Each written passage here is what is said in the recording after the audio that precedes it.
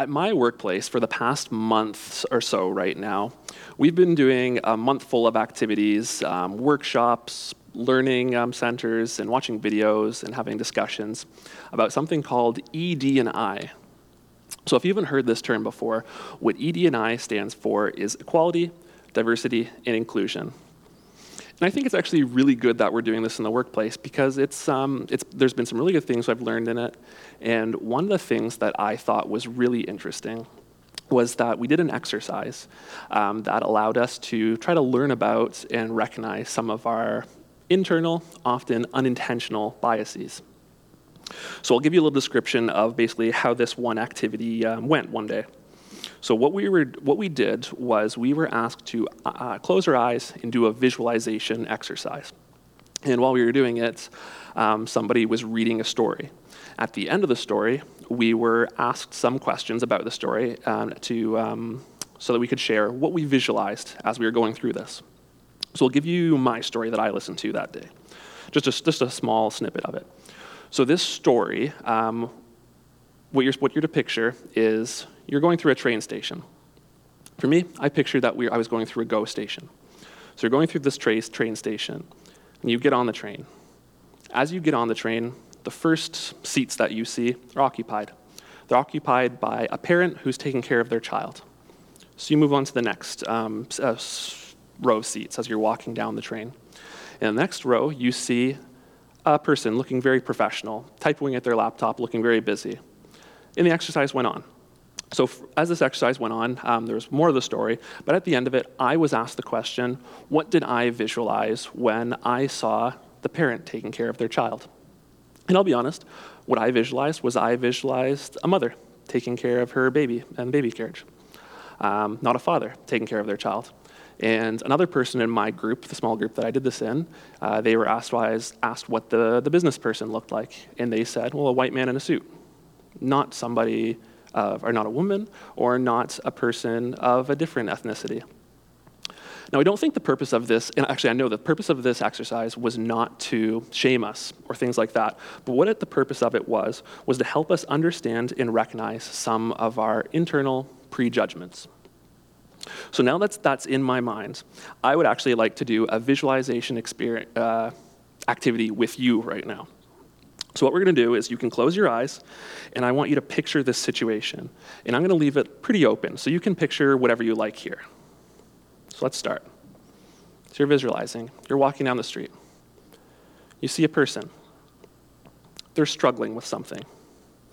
While they're struggling, or what they're struggling with, is up to you. And in their struggling, you hear them say something along the lines of this. God, why have you let this happen to me? Do you just not hear or see me, God? I know you're there. How can you just ignore me while I'm struggling?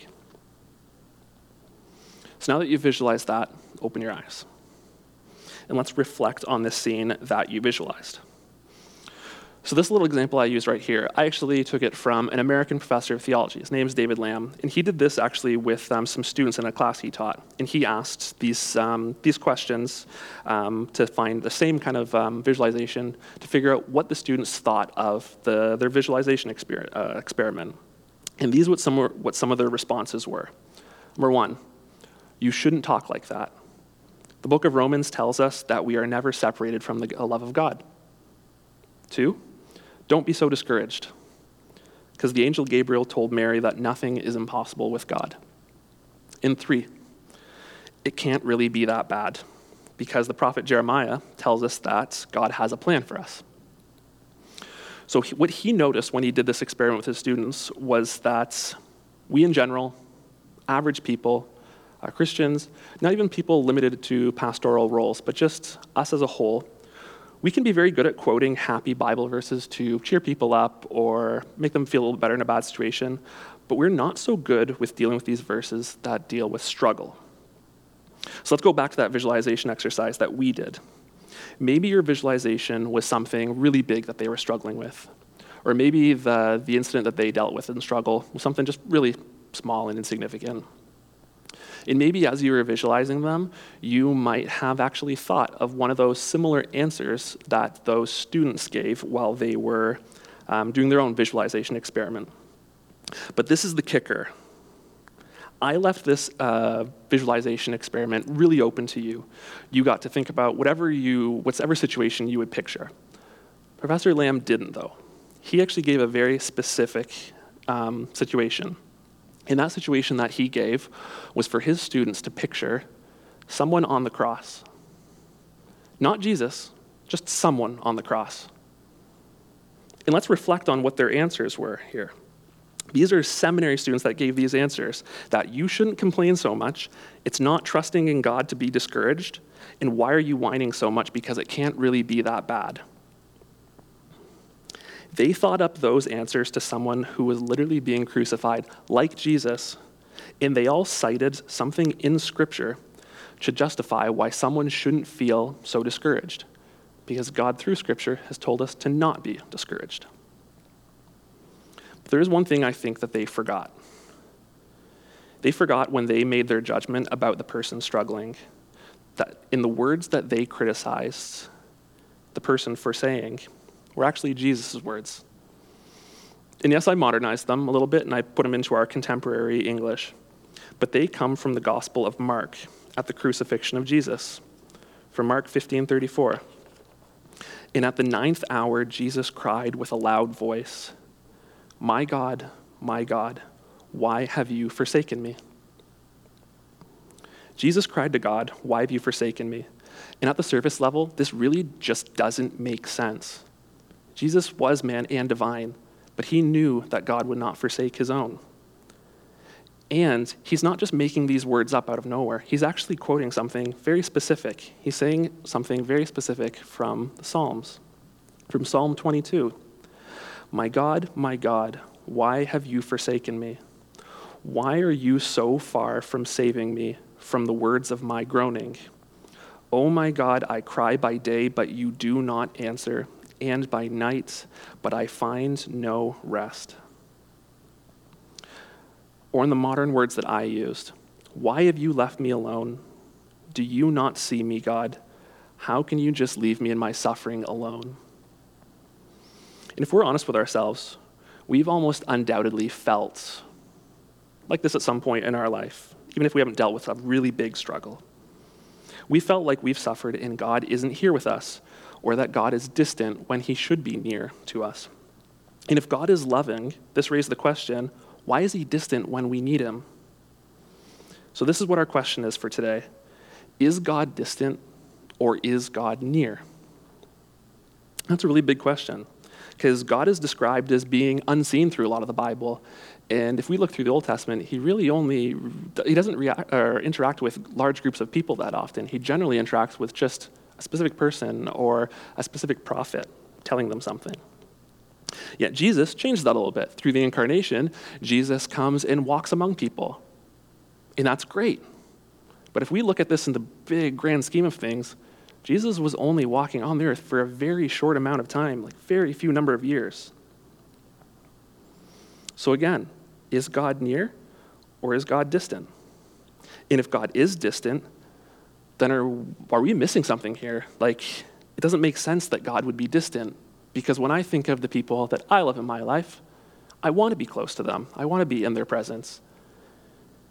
Why wouldn't God want to spend lots of time with us and asking ourselves too, especially when we hurt and we really need his presence in our lives? So that's Psalm 22 that I read for you. I don't believe it's some isolated flaw either, or some little catch point in the Bible that we missed and we should ignore or try to cover it up because it shows some crack in our faith. If we wanted to do that, we would actually have to cover up whole sections of the Bible then, because this is actually a fairly common theme, especially if you're reading the Psalms. And this next one, I believe it cuts even harder to how the hurt that we feel sometimes. So this is from Psalm 13. How long, O Lord, will you forget me forever? How long will you hide your face from me? How long must I take counsel in my soul and have sorrow in my heart all the day? How long shall my enemy be exalted over me? So what we would classify these as are laments. Have you heard that term before? And they're poems of despair that were prayed in times of doubt and hurt. Societally, as our modern society, I believe that we have been very conditioned to have a high degree of suspicion and apprehension towards any form of despair or expressing that despair. Like the author and pastor Tim Keller, he wrote about it in one of his books, and he attributed the feelings like this to the feeling of inadequacy and guilt that we can experience in failure. Because if we look at it, our goal in Western society is to succeed, achieve, accumulate, all these things. We're conditioned to be self-starters. The pinnacle of success is being that self-made man or that self-made millionaire, these terms that we're familiar with. And this one that's difficult is sometimes when we think about others or when others think about us in a situation where either they or we have failed, you might have heard this line before, well, I did it, why can't you? When we experience setbacks and failures, we can despair, but what I think is even worse than just that despair on its own is that we have been conditioned to feel guilty about despair.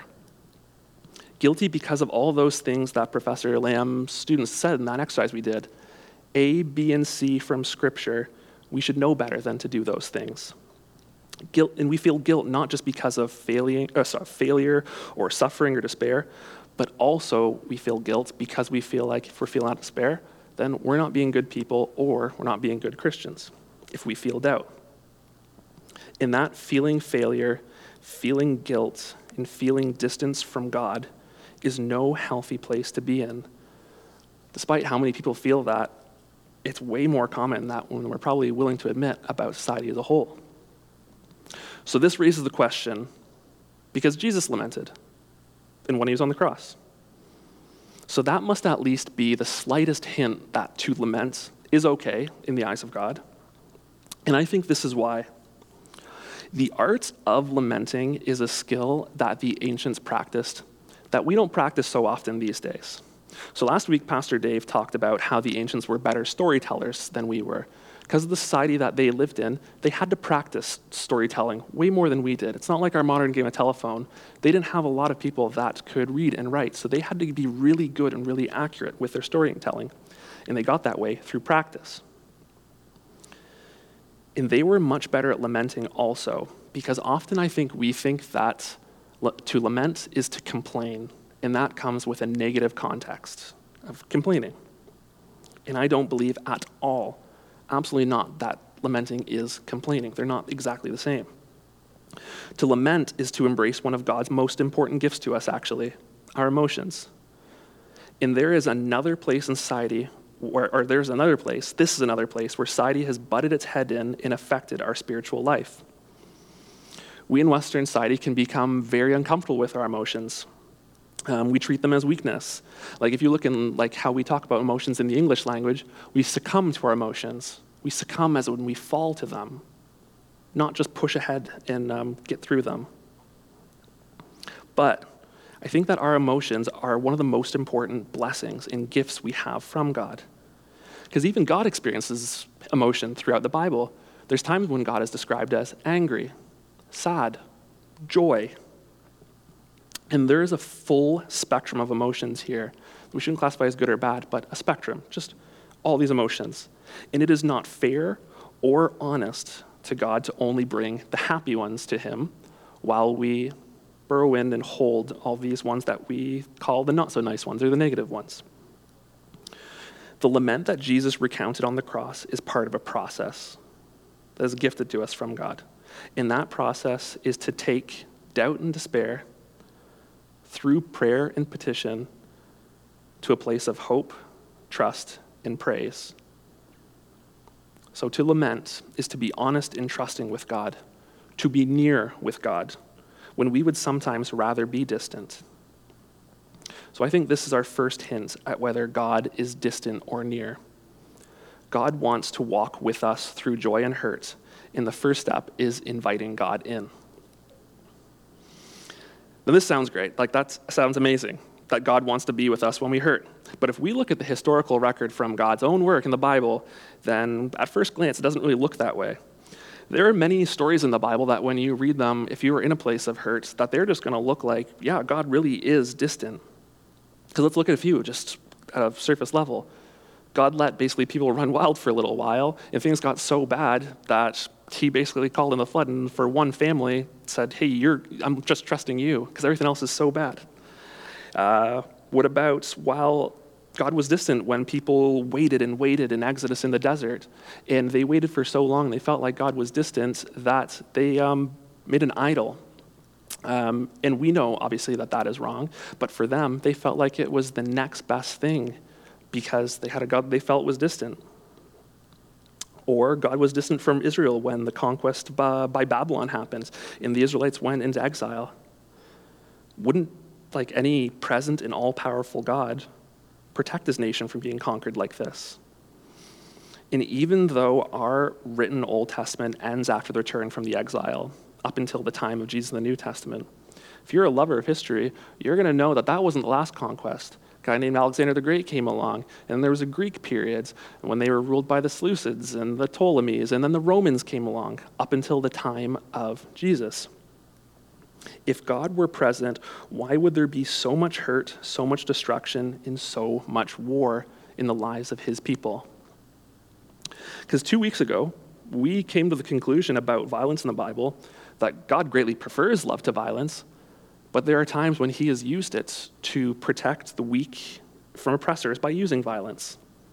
So since there are so many times that we just listed that God didn't step in to prevent that, it sounds like God is a lot more distant than he is near. So let's return to week 1 of the series. Someone that we might be familiar with now, our old friend, King Manasseh. You may remember that he was very easy to identify as one of the worst kings of Israel. And in our reading from 2 Kings 21, we heard that God had abandoned Israel to be conquered because of how bad Manasseh was.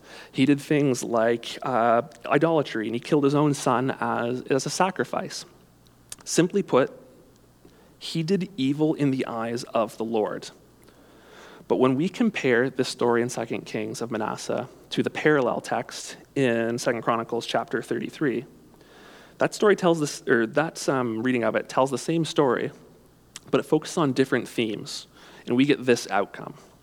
So let's read from 2 Chronicles chapter 33, verse 7.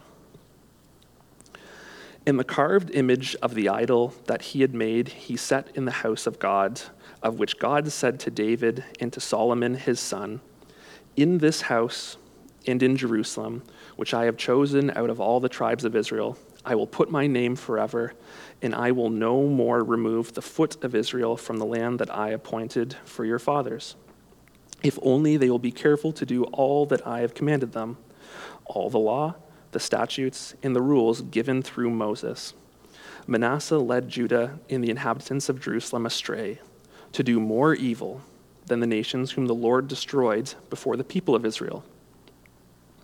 The Lord spoke to Manasseh and to his people, but they paid no attention. Therefore, the Lord brought upon them the commanders of the army of the king of Assyria, who captured Manasseh with hooks and bound him with chains of bronze and brought him to Babylon. And when he was in distress, he entreated the favor of the Lord his God and humbled himself greatly before the God of his fathers. He prayed to him, and God was moved by his entreaty and heard his plea and brought him again to Jerusalem into his kingdom. Then Manasseh knew that the Lord was God. Point 2. God walks among his people, but he also desires his people to walk alongside him. There are indeed times when God has been, to put it nicely, a little bit cold to Israel, ancient Israel, but only after ancient Israel was cold to God first. Having a relationship with God is not a part-time job. You can't just fill out an availability sheet with God when you're going to invite him into your life. You can't be a part-time Christian or follower of God and expect God to have a full-time relationship with you, or at least those times when you want it. Manasseh learned that mistake the hard way, but at least he learned it in the end. And the line in those verses that stands out the most to me is that the Lord spoke to the people and they paid no attention. God in this situation is calling and waving his arms and telling his people to turn back. But if you're familiar with that show, The Office, that episode with Michael Scott saying, when these people were living sinfully for themselves, they did it even harder. And they made no time for God until it was almost too late. So I'll give you a personal story here. Before my wife and I got married, we did a pre-marriage counseling course here at church, which I'd highly recommend is a great way, or a great thing to do before getting married, because we learned a lot about ourselves and a lot about each other. It's been really helpful in our marriage. And one of the things that we learned in it was a thing called our love languages. There's a lot of different ways that people feel love. And for most couples, and this can even be applied to friendships, it's important to know what our love language is so that we know what we want in a relationship. And it's also important to know what's the partner or the friend's love language is so we know how best to support and be of service to them and help them. So for my wife, her love language is touch. Now, what becomes more natural to me is I can give words of affirmation, and I can tell her in a time of struggle that it's going to be okay until I'm blue in the face. But what's really going to matter to her is giving her a hug. Because she has that love language of touch, that means way more than all of the positive words that I can use to try to calm her down will ever mean. For my personal love language, it's quality time. So now talk may be good in this quality time, but it's not even necessary for me because I just want to spend time with the people that I love. That's how they show me that they love me, by spending time with me. One of my absolute favorite activities of the day is just walking the dogs with my wife. We don't even have to talk while we're out on that walk because we may talk, we may not, but it's just that she's made that time in her day to make me feel loved because she's taking her time to make some time for me. Walking with someone brings you closer, increases your connection with them. And God is included in this too. Because if we want to have a really good, near and not distant relationship with God, we have to make the decision to walk closely with God too, when he's desiring to walk with us. Aside from sin, there is no part of our lives that cannot be a spiritual experience if we do it with and for the glory of God. From our work to play to the mundane things like doing the dishes, we should invite God to be with us, to be on our minds and in our prayers and be walking with us with all the things that we do. So let's now turn to something that we might be a little bit more familiar with. It's a story from Jesus, a parable, one of his teaching stories. In Luke chapter 15, from verse 1. Now the tax collectors and sinners were all drawing near to him. And the Pharisees and the scribes grumbled, saying, "This man receives sinners and eats with them." So he told them this parable. "What man of you, having 100 sheep, if he has lost one of them, does not leave the 99 in the open country, and go after the one that is lost until he finds it? And when he has found it, he lays it on his shoulders, rejoicing. And when he comes home, he calls together his friends and his neighbors, saying to them, 'Rejoice with me, for I have found my sheep that was lost.' Just so I tell you, there will be more joy in heaven over one sinner who repents than over 99 righteous persons who need no repentance." So when you think of this story might sound completely different from the story of Manasseh. But I think it's actually a really similar story, actually. Because Manasseh and the people of Israel paid no attention to God until they did. And when they did, God was right there. God didn't punish them for like a waiting period to let them really learn their lesson. No, he was right there.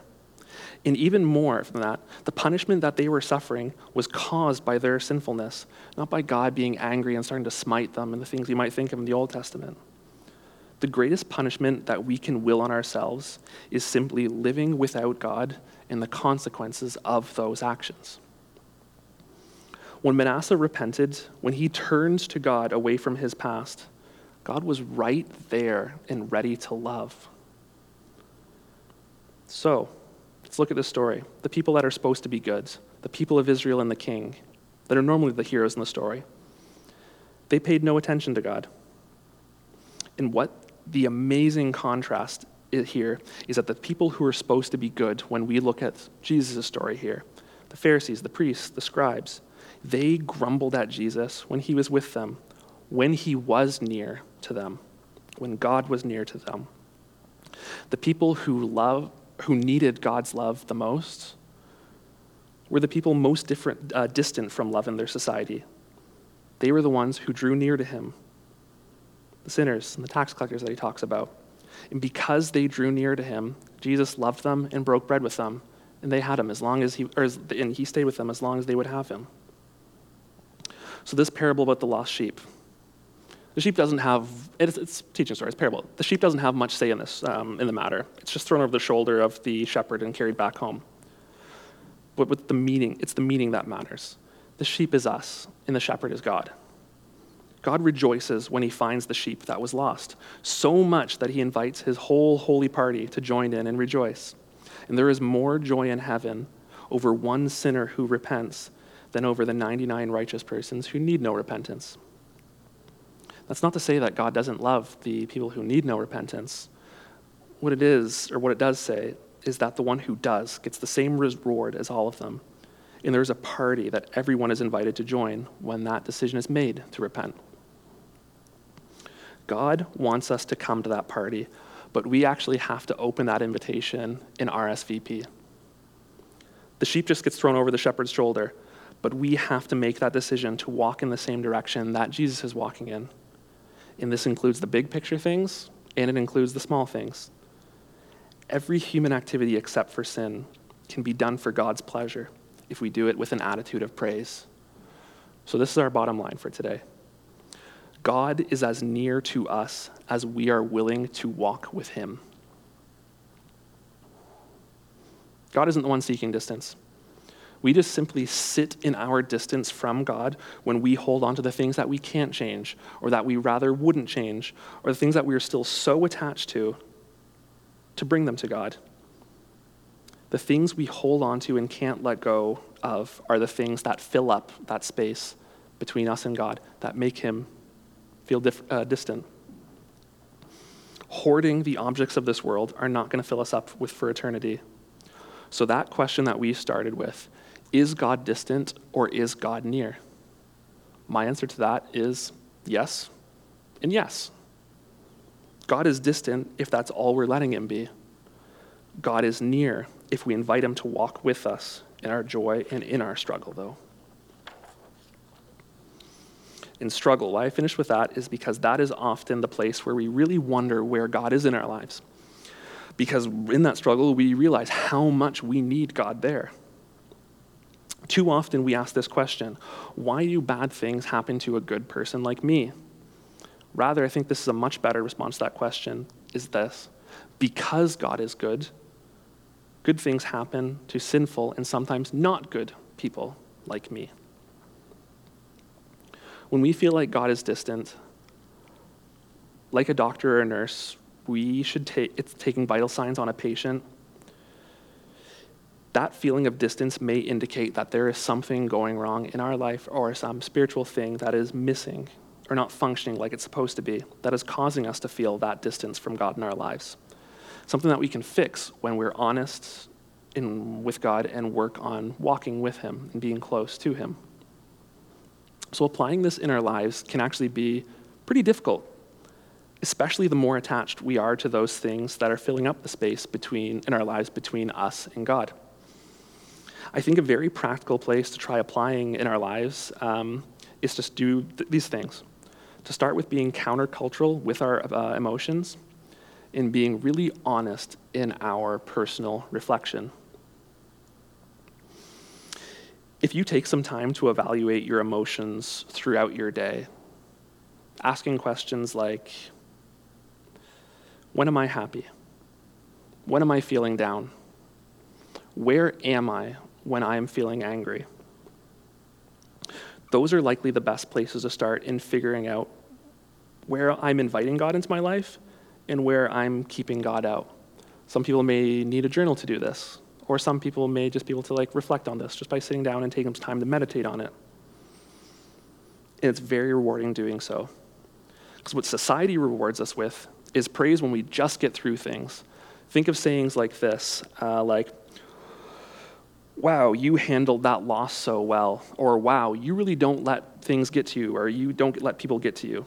And we feed off that praise from others when we should be giving that praise to God for actually carrying us through it. And it's guilt and shame that holds us back from being honest when we are hurting. And sometimes people mistake that guilt for being a sign of piety, of too pious to complain to God. And I think what that is it's a trick. And it's actually the most powerful trick that I think that exists in all of Satan's toolbox, and it's shame. Shame holds us back when we need to ask for help, even when it is another person we're admitting our heart or fault to. It's holding us back from even giving it to God. So maybe what you might need is an ally in that battle against shame and the deceiver, a person that you can confide in before you're even ready to lament to God. And there are honest and loving, compassionate members of your community, in your family, in your life group, in your small group, that are there for you. Maybe that's all that's needed for you, if you hear this, is to just take a time for an honest reflection on your emotions, to see where you are and when you feel down or angry, to assess where God or you've blocked God out of your life, maybe. Because God will be there. He's already signed us a blank check by going up on the cross. So if you question where God is and why does God feel distant, know that he is as near as you will let him come and reside in your life. So today, I want to conclude with going to the same set of resources that might have caused us a little bit of discomfort earlier, actually, the Psalms. Psalm 106 is known as "Give Thanks to the Lord, for he is good." Now, it is a very lengthy psalm. It covers pretty much in poetry, pretty much the main things in the whole history of Israel. So I'm only going to read really from the first two in the last two paragraphs, the introduction and the conclusion of this long prayer today. So please don't follow along. Close your eyes and open your ears for this and join us in this prayer. Praise the Lord. Oh, give thanks to the Lord, for he is good. For his steadfast love endures forever. Who can utter the mighty deeds of the Lord or declare all his praise? Blessed are they who observe justice, who do righteousness at all times. Remember me, O Lord, when you show favor to your people. Help me when you save them, that I may look upon the prosperity of your chosen ones, that I may rejoice in the gladness of your nation, that I may glory with your inheritance. Save us, O Lord our God, and gather from us among the nations, that we may give thanks to your holy name and glory in your praise. Blessed be the Lord, the God of Israel, from everlasting to everlasting. And let all the people say, Amen. Praise the Lord.